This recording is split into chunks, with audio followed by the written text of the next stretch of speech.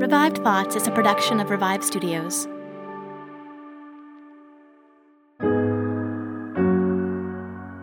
This is Troy and Joel, and you're listening to Revive Thoughts.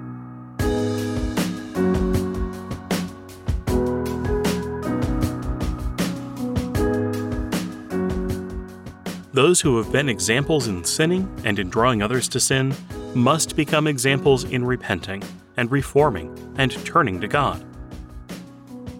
Every episode, we bring you a different voice from history and a sermon that they delivered. Today, we're going to London in the year, well, we believe it's 1681 that this sermon was preached. It was published in the year 1690, and so we know that for sure. In England, we're going to listen to a sermon by John O, or as I like to call him, John O. Like that's in my head when I see John O. He's John O.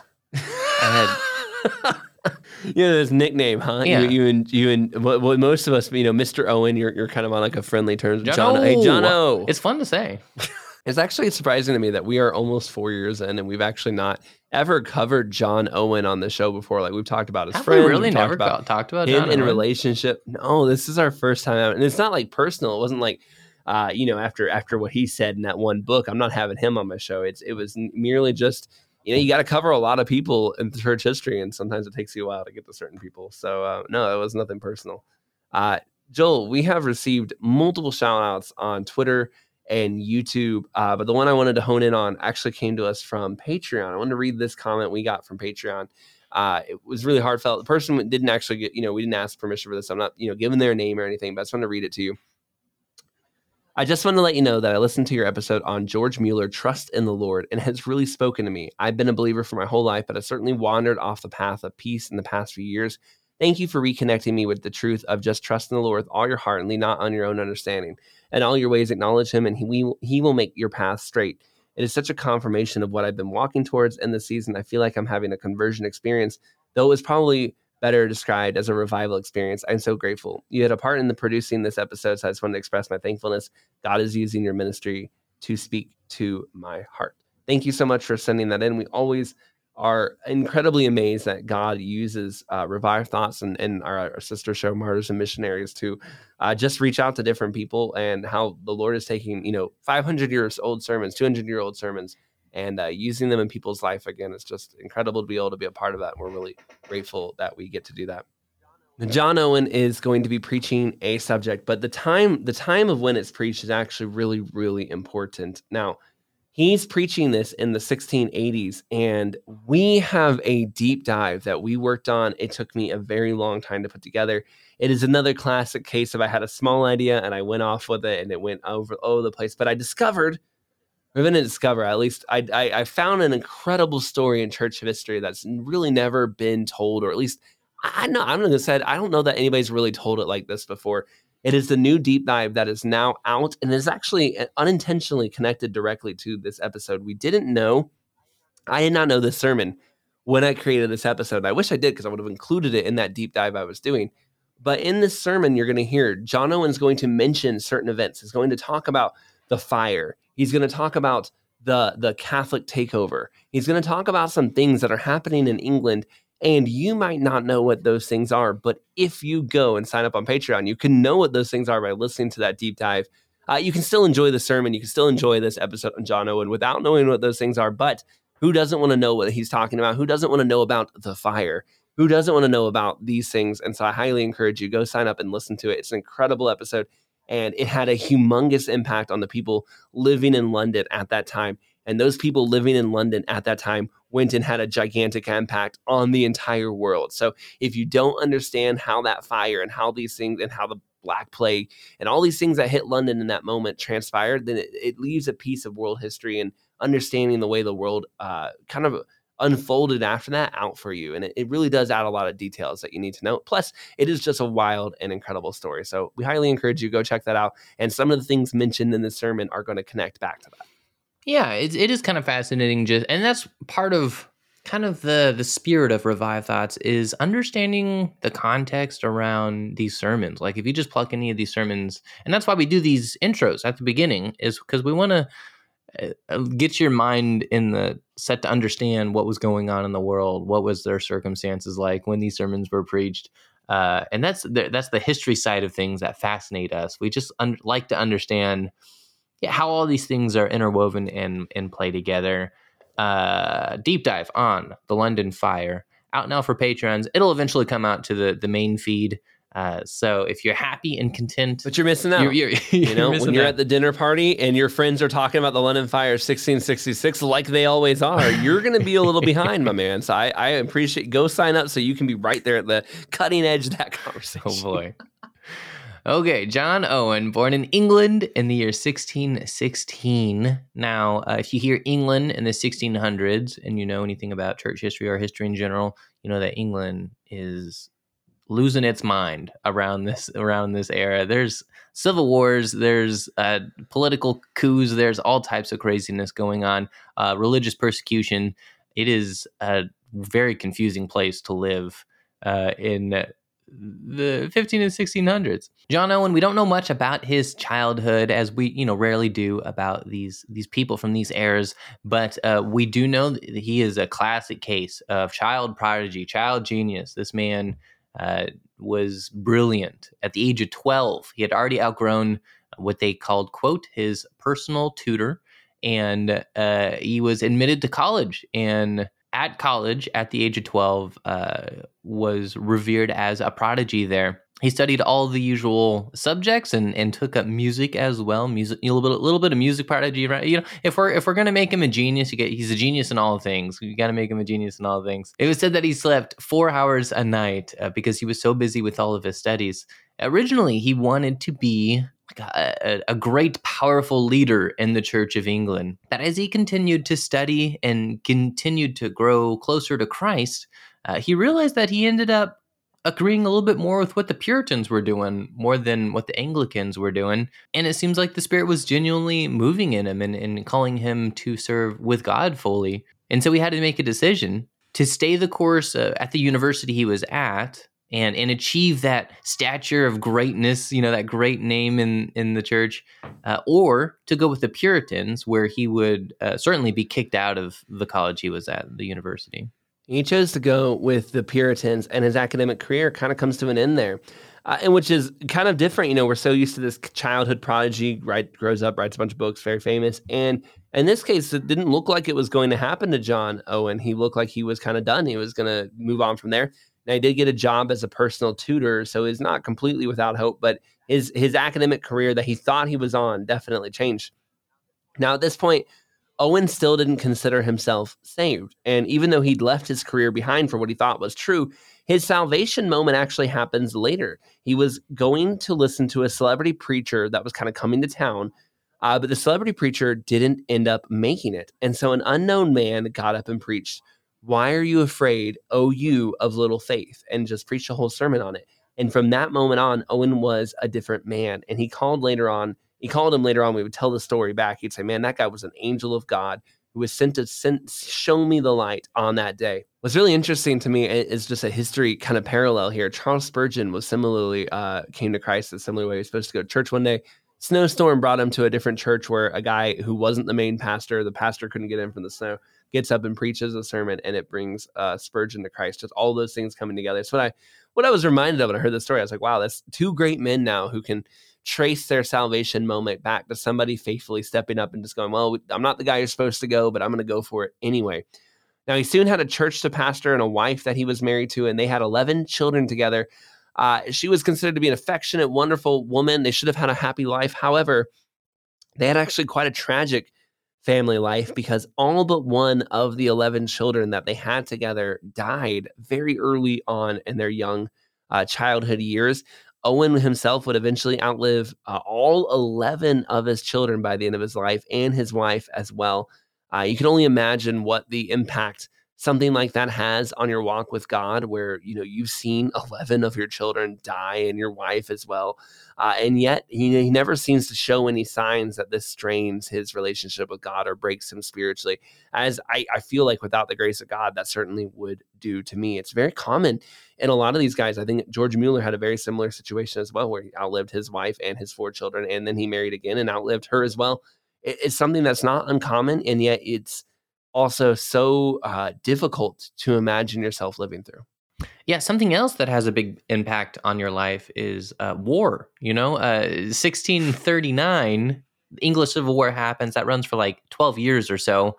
Owens sided with Parliament, which is the Puritan Protestant side of what is going on in England during this time. The English Civil War is quite the recurring character on Revive Thoughts. I feel like it pops up and most because it impacted the world during this era. It's hard to talk about the lives of anyone without them having to navigate a very confusing for us looking back on it. Oh boy, is confusing. And you'll notice in most episodes we'll often skirt around the details of the European Civil War or the English Civil War rather, because it is very confusing. And while you might be able to understand in isolation what a specific conflict was about, the way they play into each other over the course of like 50 years gets pretty jumbled up. So Owen sides with the Parliament side of this English Civil War, which was not a popular opinion for him and his background. His uncle was actually a really rich royalist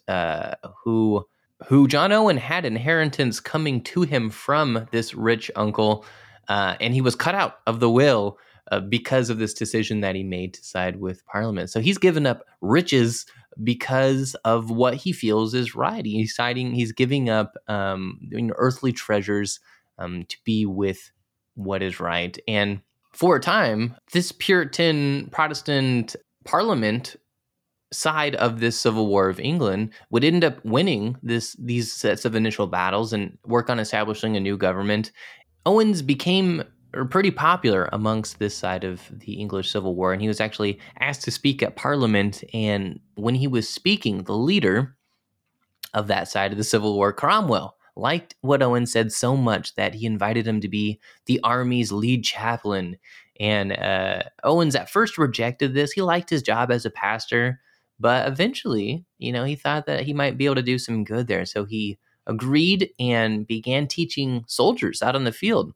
And he was strict. He had a formula for his soldiers, demanding that they read Psalms and partake in Bible studies and spend time in their scriptures each day. And he became really well respected, and people seemed to really appreciate him in his station there. Eventually, he would leave that to go back to doing what he was doing before, to his pastor job. However, that whole chaplain life and stuff also it was not for him. Cromwell eventually gets, Cromwell being in charge of the country is also in charge of University of Oxford now, and he appointed Owen to basically run it as his vice chancellor.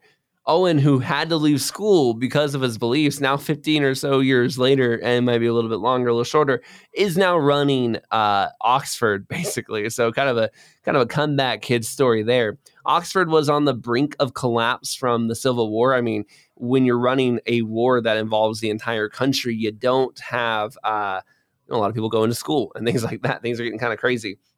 Over 10 years, he helped rescue the school, kind of encourage a spirit of tolerance for unity for Christians. They're kind of showing the way of how can we come together and not, bury our differences a little bit. There's stories between him working things out with Episcopalians and other groups that I don't agree with you, but we've got to figure out how we can work together. Now, that did not extend to Catholicism.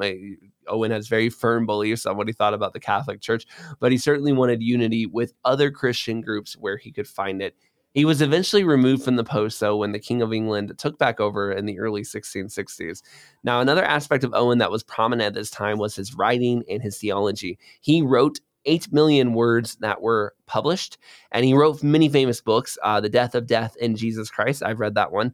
The Mortification of Sin, Temptation, and too many books really to list. It would just be an entire episode of us listing books he's written. Often called the Prince of Puritans and considered one of the foremost theologians of that era. If you want to understand Puritans, you need to be reading Owen.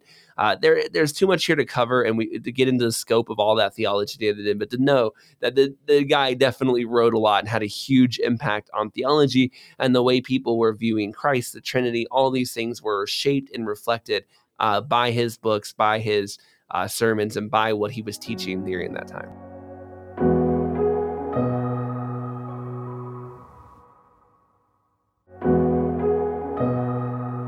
It was a nice little pocket for Protestantism for, what was going on there. And I'm glad they had it because they were able to establish a lot of things that they probably wouldn't have been able to establish later.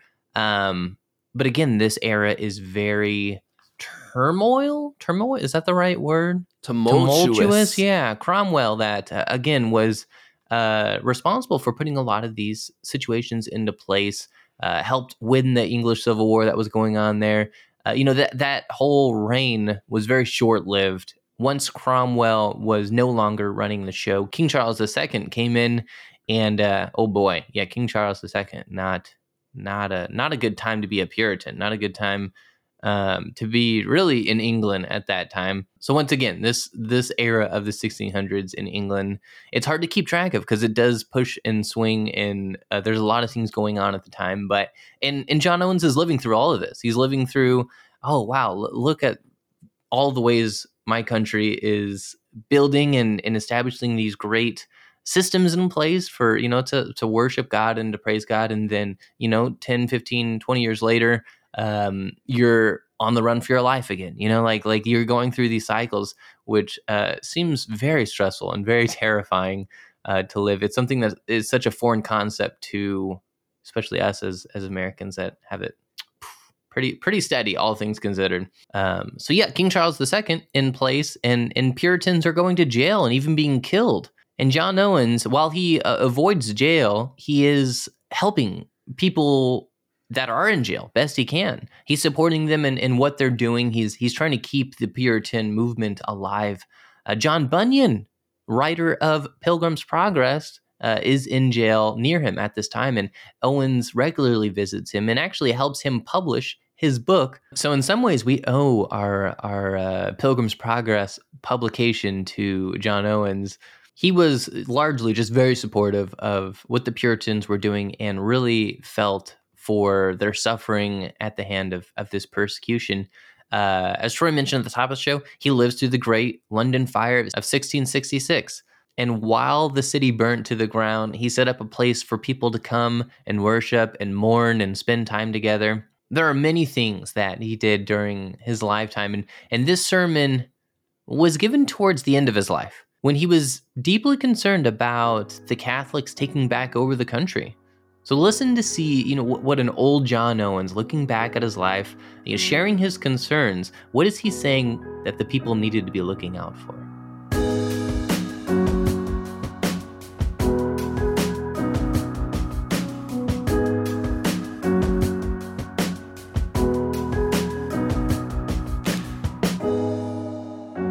For Israel has not been forsaken, nor Judah of his God, of the Lord of hosts, though their land was filled with sin against the Holy One of Israel. Jeremiah chapter 51, verse 5. This chapter and the previous one are an eminent prophecy and prediction of the destruction of Babylon and of the land of the Chaldeans, of the metropolitan city of the empire, and of the nation itself. There are two things that are significant by adding these words.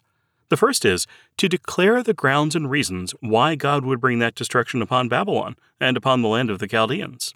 The words of verse 4 are, "The slain will fall in the land of the Chaldeans, and they that are thrust through in her streets." Why? For, he says, Israel has not been forsaken. The reason why God will destroy the empire of Babylon is because he will remember Israel and what they have done against him. This lies in store for another Babylon in God's appointed time. The second reason is so that it may be for the comfort and for the support of Israel and Judah, who had been under distress since they had entered Babylon. Despite it all, he says, Israel is not forsaken, nor Judah of his God. We are called this day to join our cries with the nation on behalf of our own homeland. And you know that usually I would speak about our own particular sins, our own decays, our own means of recovery. But on this occasion, I will, as God helps me, represent the state of the nation which we live in, and the only way and means for our deliverance from universal destruction.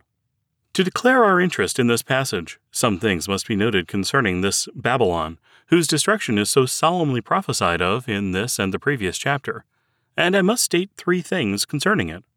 First, that Babylon is the origin of apostasy from the natural worship of God to idolatry as seen in the whole world. There was great iniquity before the flood, but there was no mention of any idolatry. there was a natural worship of God throughout the world that was not corrupted with idolatry. There is no mention of it until the building of Babel. There it began. The tower which they built turned into a temple of Belus, as Herodotus tells us, whom they had made a god, and laid his image on the top of it. There is its origin. You see how immediately this is significant. This is the origin of apostasy from natural worship to idolatry. Secondly, their idolatry. The idolatry that began there consisted in image worship, which is the worshiping of carved images. 4 times in this prophecy does God say he will take vengeance on their graven images. And from Isaiah chapter 40 to the end, you have a description of the idolatry of Babylon, that it all consisted in making carved idols and carved images. The rest of the world, especially of the eastern nations, fell into the worshiping of the sun, which they called Baal and Moloch and Chemosh, all names for the sun, and the worship of the moon, which they called Ashtaroth and the queen of heaven. But the idolatry of Babylon was marked by its carved images and idols. Thirdly, they were, as far as it appears upon record, the first country in the world that ever persecuted for religious reasons. The first that oppressed the true worshippers of God just for being worshippers of God, as being mad upon their idols, as the prophet says they were. They were driven by passions for them. They were the first that oppressed the church because of its worship of God, and destroyed that worship among them. And so the church prays in this chapter, "The vengeance of the Lord and of his temple be upon Babylon." Not only the vengeance of the Lord for destroying his people, but the vengeance of his temple for destroying his worship is upon Babylon. Will Zion say, "Others have afflicted me"? He says in the same chapter, "But this Nebuchadnezzar, king of Babylon, has broken my bones." They were the great oppressors of the church. Upon these 3 accounts, which is what I have observed, the name of Babylon and all that is spoken of it in the Old Testament is transferred to the apostate Church of Rome in the New. And all of it applies in the book of Revelation, and that upon this great analogy, which I will now briefly show. Why does God call the apostate state of the church under the New Testament Babylon, Babylon, the mystery? For these 3 reasons. First, as old Babylon was the rise and spring of apostasy from natural worship in the world to idolatry, so this new Babylon was the rise and spring of apostasy from evangelical worship in the world to idolatry. Mark the analogy. Here she is called the mother of harlots. That is, she gave birth to all the idolatrous churches and worship that was in the world. Did Babylon begin to apostatize into idolatry from natural worship? So Rome began to apostatize into idolatry from spiritual, evangelical worship. Therefore, the Holy Ghost calls her Babylon. Secondly, the peculiar idolatry of Babylon consisted in image worship, the worshiping of men departed under images made to their likeness. And the peculiar idolatry of Rome consists in image worship, the worshiping of saints departed, which is a great part of their idolatry. And so again, they are like Babylon also. Thirdly, as Babylon was the spring of all persecution against and oppression of the Church of God under the Old Testament, so Rome has been the spring of persecution and oppression of the Church of God since its apostasy under the New Testament. On these accounts has the Holy Ghost, in infinite wisdom, transferred over the name and state and other things spoken of Babylon from the Old to the New. I have mentioned this that you may see the interest of England in this text of Scripture. The religion is alive in this country as far as it will give testimony against the idolatry of this world. We are to God as Israel and Judah, though the land is filled with sin. At the time of this prophecy, Israel and Judah were in danger of present destruction and desolation from the old Babylon. Those of us who do not mock God are under fear that England, and the Church of God in England, is in danger of the same desolation and destruction for this new Babylon, for the same reasons the old one fell. If we do not mock God, we profess this fear on this day. For the parallel runs equal between England today and Babylon. As was Babylon of old, so is England at present. As was the danger of Israel and Judah from them at that day, so is the danger of England from the threat of the new Babylon at present. For the opening words, observe these 3 things. First, we see there is a replication of the names or titles of God. He is in this verse called by the name of the Lord of Hosts, and by the name of the Holy One of Israel.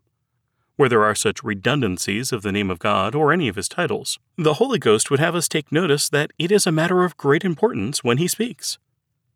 Secondly, there is an application of these names of God to distinct situations suitable for them. There is in it mentioned reference to an ambush with protection or deliverance from it. Who will do it? The Lord of hosts, he says, the Lord his God. And he does not waste his words when he adds immediately after, the Lord of hosts. That title of God, he who has the army above and the army below in his sovereign control. God's hosts above are all the holy angels and all the heavenly bodies and their influences. And he is the Lord of hosts here below, of all men and of all creatures, using them as it seemed good to him. The other title of God is the Holy One of Israel. This is applied specifically to their sin. The land is filled with sin against the Holy One of Israel. It is the greatest, it is the highest irritation of their sin, that it was against the holiness of God, who is a God of purer eyes than to behold sin. And so, the wisdom of the Holy Ghost applied these two distinct titles of God to the two distinct considerations of the people. First, of their protection, that he is the Lord of hosts. Secondly, as to their sin, he is the Holy One of Israel. Thirdly, the third thing is this, that in this woeful state there is the notion made of a covenant interest of Judah by God, and that God did still own them as in his covenant. Israel has not been forsaken, nor Judah of his God. Brothers, no man, I think, has less faith than I, no man despairs more than me. But if I could keep these two things together, his God and the Lord of hosts, then there is ground for any man's faith to build upon. His God, the Lord of hosts. Nothing but sovereign grace and sovereign power can preserve a people. I will speak a little more specifically. You may consider these words, the state of the people at this time. Their land was filled with sin against the Holy One of Israel. 2. There is a notion of approaching righteous destruction due to this line, through the land. It is in this condition that it should expect nothing but destruction. A strange and wonderful surprise, despite this sin, in sovereign grace and power, Israel has not been forsaken, nor Judah of his God, the Lord of hosts. What I will say is this. When a land is filled with sin against the Lord, the land is in danger of complete and utter destruction. They cannot be saved but by the hand of sovereign grace and power. I do believe that I am not lost in my thinking when I apply this to us today. I don't believe I am too lost in my thinking when I say that it is the case of the nation of England today. There are a few ways that a land may be said to be filled with sin. When the sins of a land or nation is full to the point that God has allowed them in his patience. There is an allowance of patience to every nation under heaven, and when it comes to its appointed time, no means under heaven can defer or delay their destruction on that day. So says God before the flood, the land is filled with sin, the whole earth with violence, a flood will take them away. The outcry of Sodom and Gomorrah rose up to God. They had filled up their measure. God sent fire and brimstone to destroy them. You will not yet go into Canaan. Why couldn't they go to Canaan? The iniquity of the Amorites is not yet full. There is a time appointed when the sin of the Amorites would be full, beyond which their destruction should not be delayed. This was not now the case of Israel and Judah. It proved afterward to be their case, as the apostle describes it in 1 Thessalonians chapter 2, verses 15 through 16, who both killed the Lord Jesus and their own prophets, and have persecuted us. And they do not please God, and are against all men, forbidding us to speak to the Gentiles, that they might be saved, so as to fill up their sins always, for the wrath comes upon them fully. How come? They have filled their measure, reached the boundary line of God's patience. Wrath has come upon them fully. I hope, I pray that this may not be the state of England, that our land is not so filled with sin that God's decree of absolute and universal desolation should go out against us. A land may be said to be filled with sin when it has reached the point that God will not pass it by without some severe, desolating judgment. It may not be time to completely forsake or destroy it, but when man becomes fully free to do what humanity desires, he will not pass by without some severe, desolating judgment. You see it in 2 Chronicles chapter 36, verse 16. But they mocked the messengers of God and despised his words, and abused his prophets, until the wrath of the Lord arose against his people, till there was no remedy. It was impossible that the judgment of God should be turned away from them. In this state, God says, "Do not pray for these people. My heart will not be toward them," until he had brought his judgment upon them. "Though Moses and Samuel stood before me, I will not hear them." Aye, but what if reformation comes in? "Nay, nay," says he, "it is determined against them. Reformation will not save them."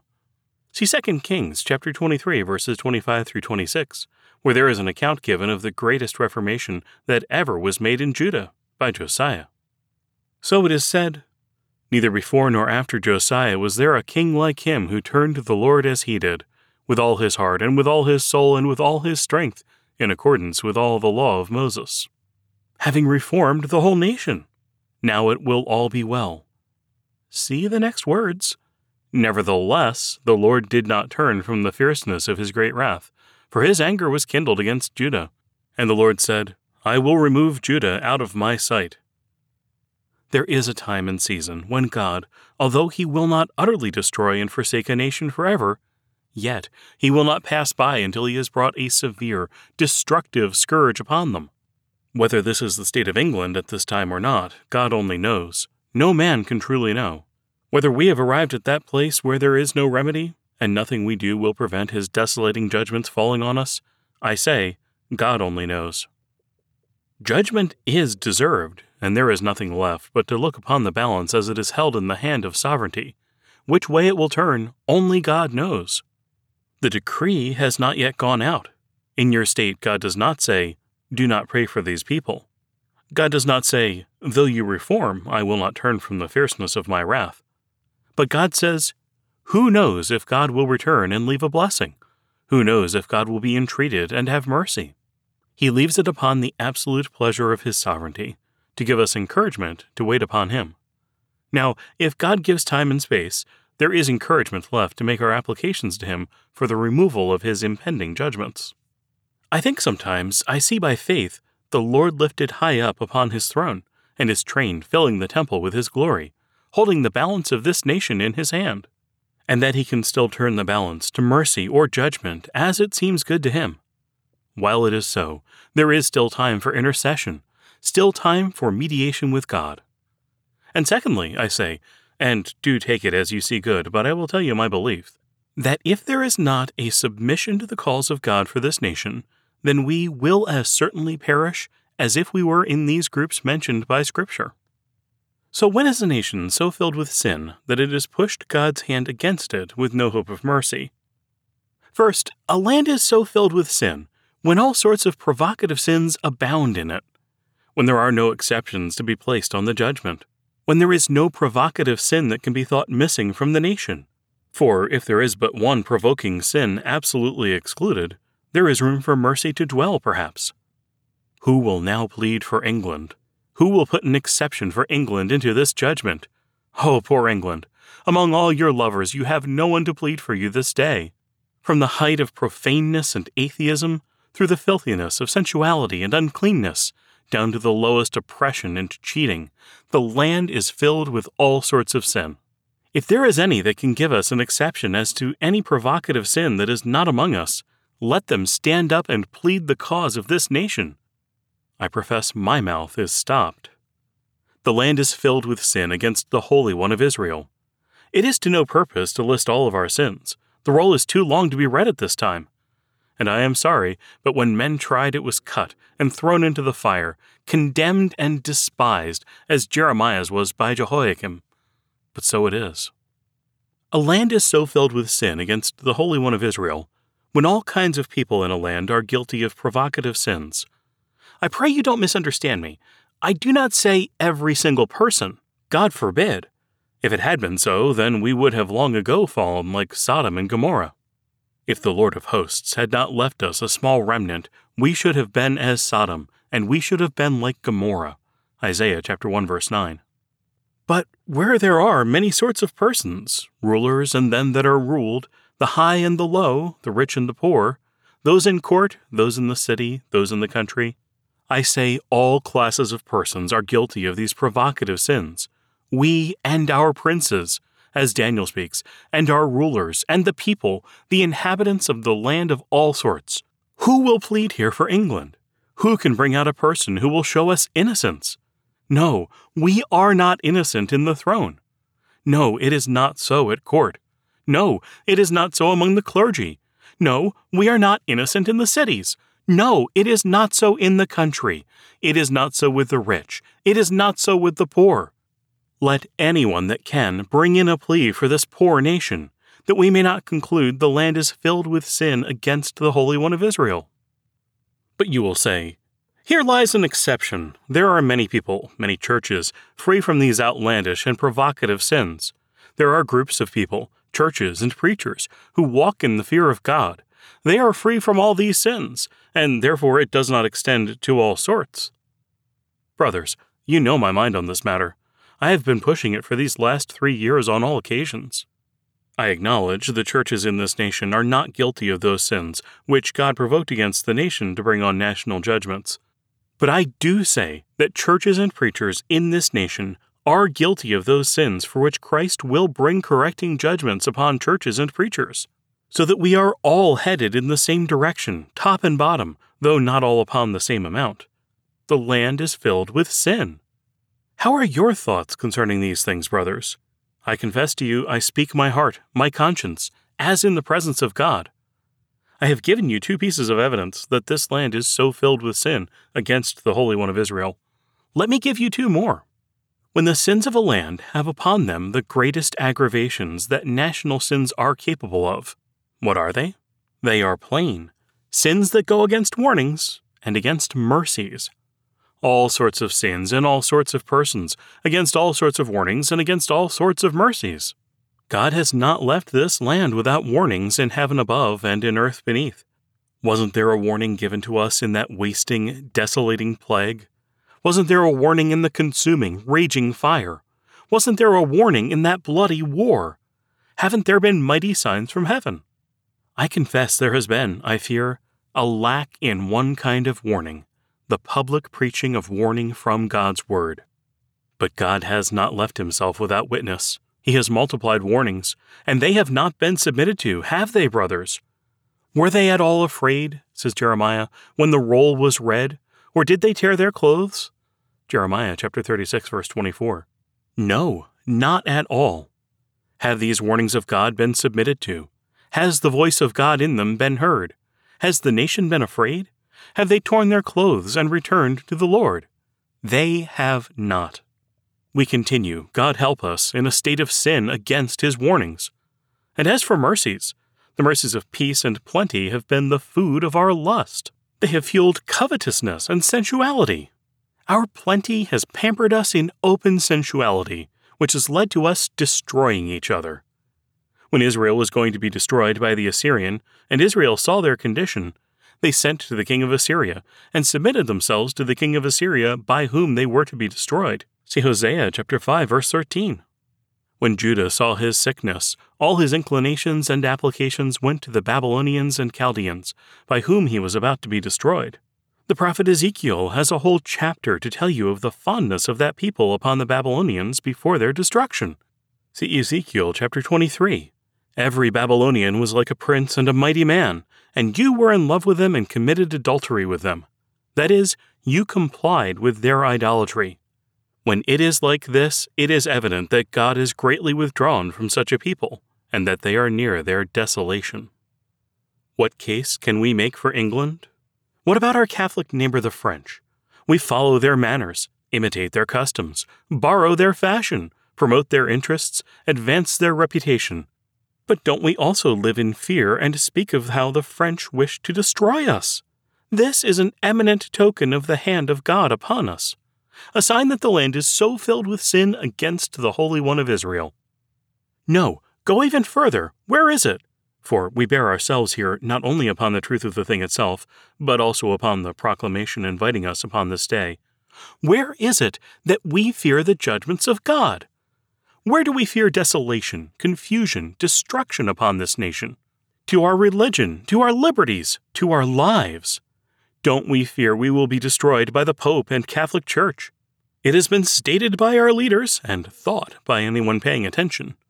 And had we been wise, we might have seen this coming many years ago. But what have we been doing for some time? abandoning our principles, forsaking the foundation we stood upon against the papacy, surrendering those avowed principles of the first reformers, pleading for submission, pleading for a possibility of reconciliation with the Catholic Church even. We have even begun to recommend them to be a part of the true Church. And if the power of the Protestant religion had not been preserved in the body of the people, it would have long ago been given up to the papal interests by its leaders. I have given you this evidence that this land of ours is so filled with sin against the Holy One of Israel.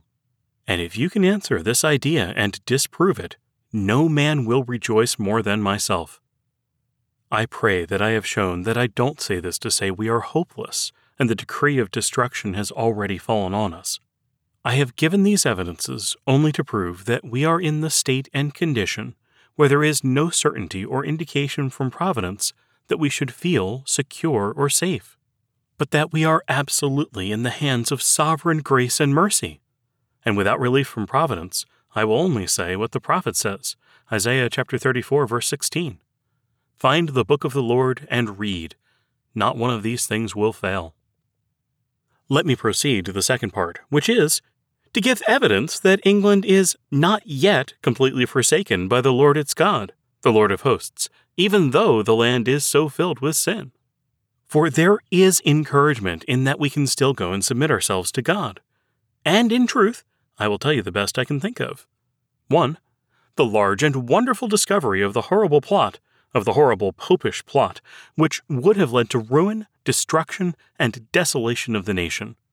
This is evidence that England is not yet, I say, completely forsaken by the Lord its God. It was not discovered by our rulers, from whom it was hidden. It was not discovered by the severe investigations and watchfulness of ministers of state from foreign intelligence intercepted, the usual way of discovering such plots. It was not discovered by persons of authority whose job it is to discover such plots. It was not so in a time when the nation was alert and looked for them and were zealous about such things. But while we were in the deepest sense of security, this plot was then discovered. All the attempts of hell and men were made to cover it up. Yet, through the conduct of the holy providence of God, it was all exposed, and it was publicly proclaimed to all the nation. I say, like the wife of Manoah, if God would have destroyed us, he would not have shown us this thing. If he had completely left us, he would have left us to have been swallowed up. To me, I say, it is evidence that England is not yet completely abandoned. 2. That God stirred up some of the nobles and our rulers to follow through on this discovery, and to bring it to light, and to pursue them to punishment who were the instigators, authors, and creators of the evil work.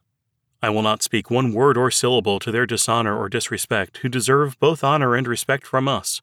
But this I will say, that if I know them, or anything of them, this is not from themselves.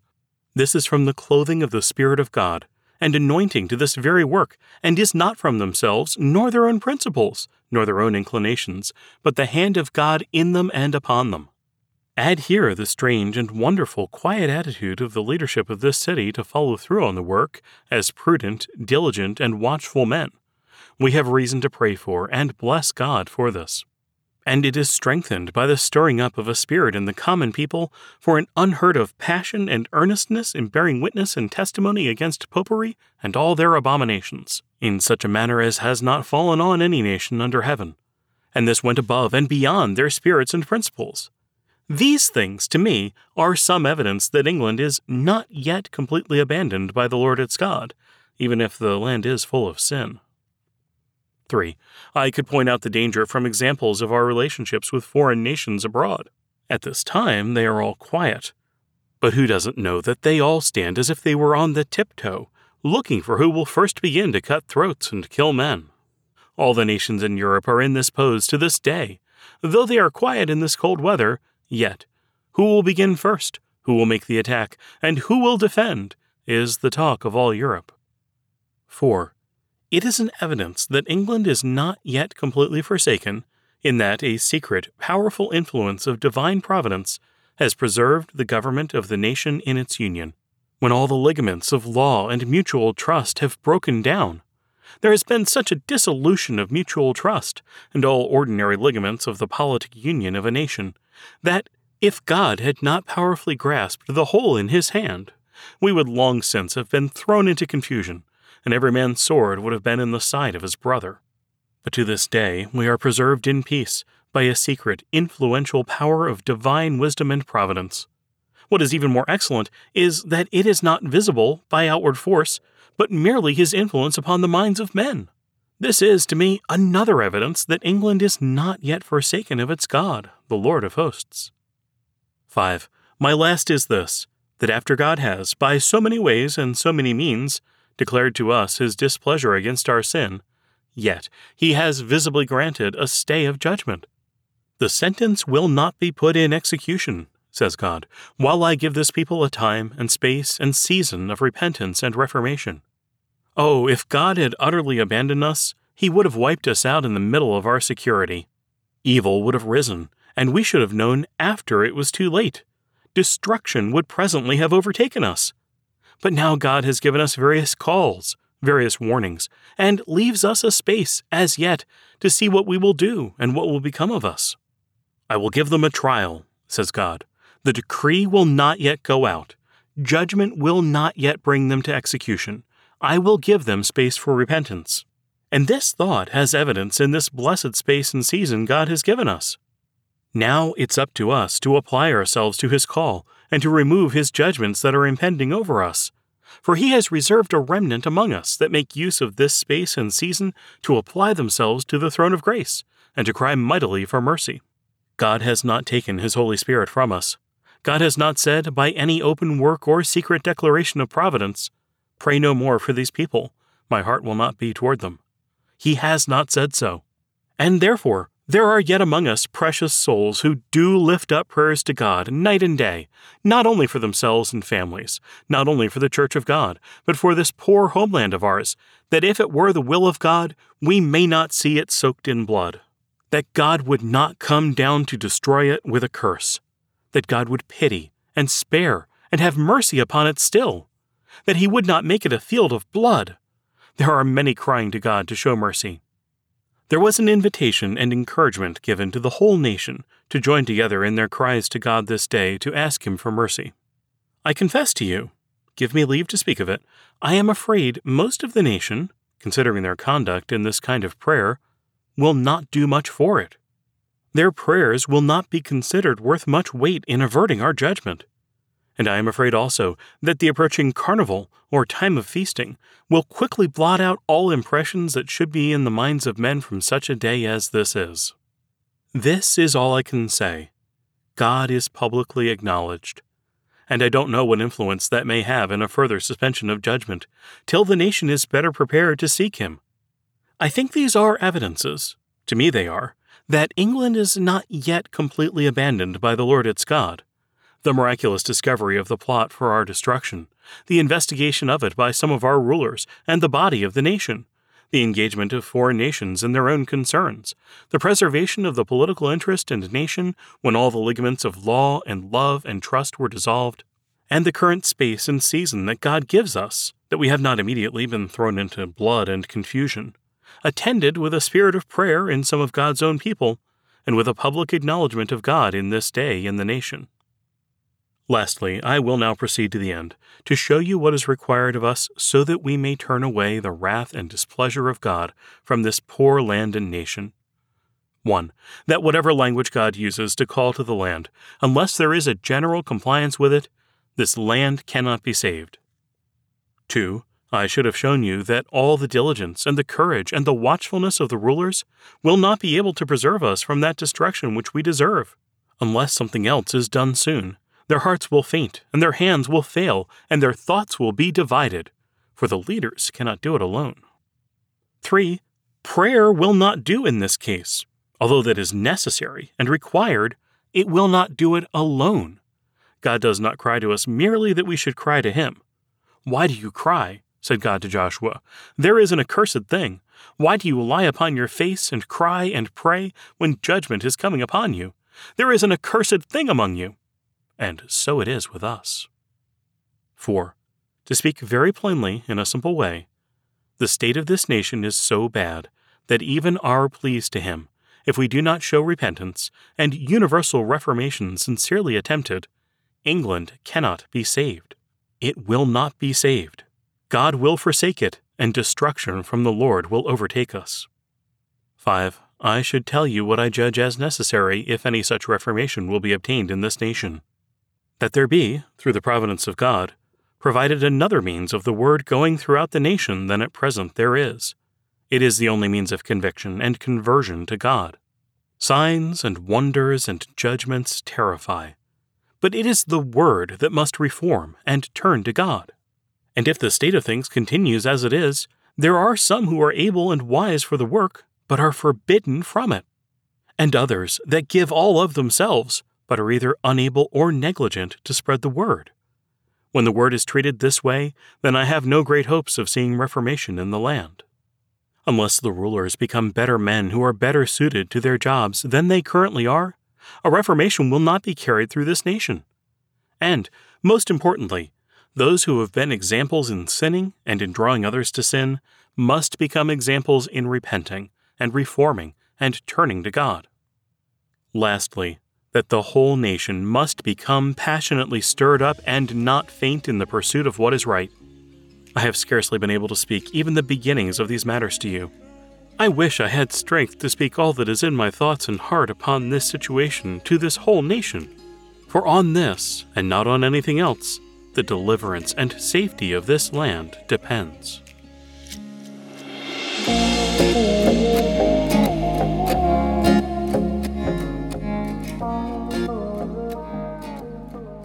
One of the funniest things to me about this sermon, it's not like, haha, it's a funny sermon, but it's funny to me because the way John Owen describes the United Kingdom, the way he's describing England at that time, he is so disappointed. He has this line where he's like, can you think of any sin that we're not doing? You can't?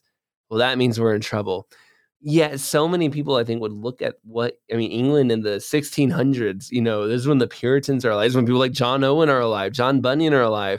They would look at that as like the high water mark in some ways for Christian England. Maybe that in the late 1800s, right? When you have all these other great people, you would not look at this as an era of wanton sin, of just reckless evil everywhere, especially if you compare it to the lives we're all living in now, right? We would say, no, modernity is much more full of reckless sin than that own era. If you almost imagine if John Owen could come back to life and see what happened, he'd have a heart attack all over again, right? It's just so interesting to see his perspective, and yet I think his principles and his ideas of what he's saying, what a nation needs, what people need, is still very much true, and that we so often live so carelessly, so even hardly thinking about the fact that kingdoms have come and gone for centuries. God is, who's worried about the Babylonians today? Who's worried about the Persians or the Assyrians or, any of these great empires that at one point, just the name of that empire would strike fear into everyone that heard it. And now it's nothing to us, yet God has been there all along, raising up and bringing down.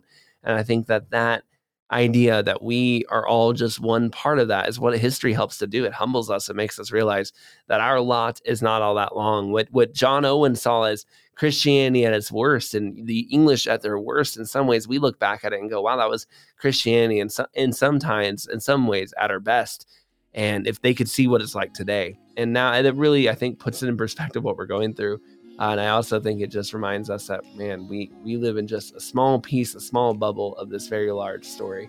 And I just think the story is very interesting. The sermon itself was also just interesting with that perspective in mind.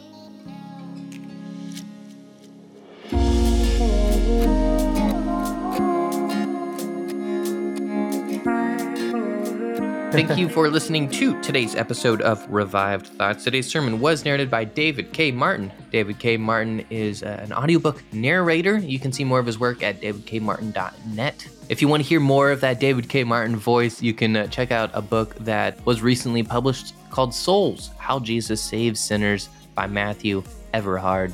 Now, if you listen to the sermon, you thought, hey, you know what I want to know? I want to know more about that London fire of 1666. We highly encourage you to go sign up on Patreon and go listen to the new deep dive. That is out on the London fire of 1666. Now, if you're thinking this is one episode on a long fire, you are correct. But that fire lasted like a month and even longer. And to be fair, it was about a week. But anyway, it was a very long fire. And it tells you way more than just a fire. You get tons of other aspects, tons of stories, everything from a Catholic conspiracy involving the king all the way back to the Black Plague, wars, everything you could possibly want to know. It is a wild story, and we encourage you to go listen to it. It teaches you a lot, and I think it has a lot of relevancy for what we live through today. So highly encourage you, go over to our Patreon and sign up, and you can get access to that. You'll get access to all the Ethiopia deep dives. You get access to the Joan of Arc. You get access to the First Crusade, and you get access to our Salem with Trials episodes. All of those hours and hours of great church history content at your fingertips. And an ad-free feed, And an ad-free feed. And you get a little something from Joel and I as well. So you get all those things if you sign up with us at Patreon. And, it takes a lot of work to make these episodes. It takes a lot of work to find sermons from 400 years ago and edit them, get audio people to put them together for us. And it really helps us out when you support us in that way. This is Troy and Joel, and this is Revive Thoughts.